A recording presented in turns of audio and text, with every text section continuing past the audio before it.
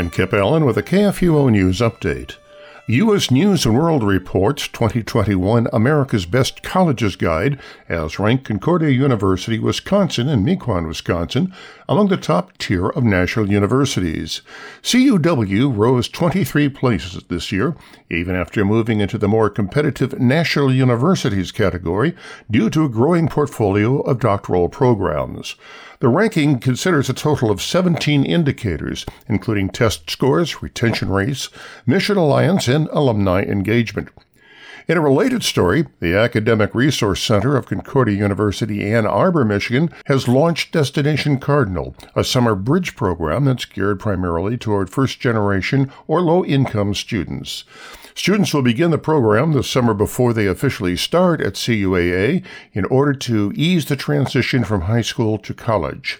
The program is also open to students who are already enrolled at CUAA and has proven useful for many this year as they navigate academics during COVID-19.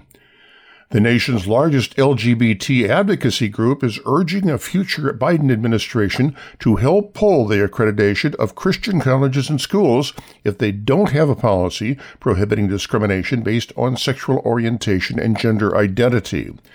The Human Rights Campaign posted its goals for the Biden administration in a November 11th document, Blueprint for Positive Change, it's called. The 22-page brief includes dozens of objectives for the Biden White House, but its targeting of Christian institutions would have a major impact on religious schools. Under current law, as the Higher Education Opportunity Act, accrediting agencies are told to ensure their standards respect the stated mission of the Institute of Higher Education, including a school's religious mission.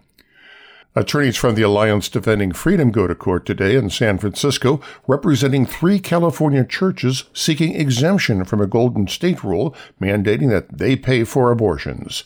The case originated in a suit filed by the Foothill Church in Glendora, Calvary Chapel, Chino Hills in Chino, and Shepherd of the Hills Church in Porter Ranch. The 3 congregations are challenging the department's mandate on appeal in Foothill Church v. Roulard. Pro-life activists were arrested Tuesday outside of Zuckerberg San Francisco General Hospital, where first and second trimester abortions are committed, and the bodies of aborted children used for research at the University of California, San Francisco. Teresa Bukonovic, executive director of Pro-Life San Francisco, and Laura Handy of Red Rose Rescue and other pro-lifers, including Cheryl Conrad of the Survivors of Abortion Holocaust, were protesting outside the hospital when they were arrested. The activists were charged with trespassing, but they claim they were on public property. This has been a KFUO News Update.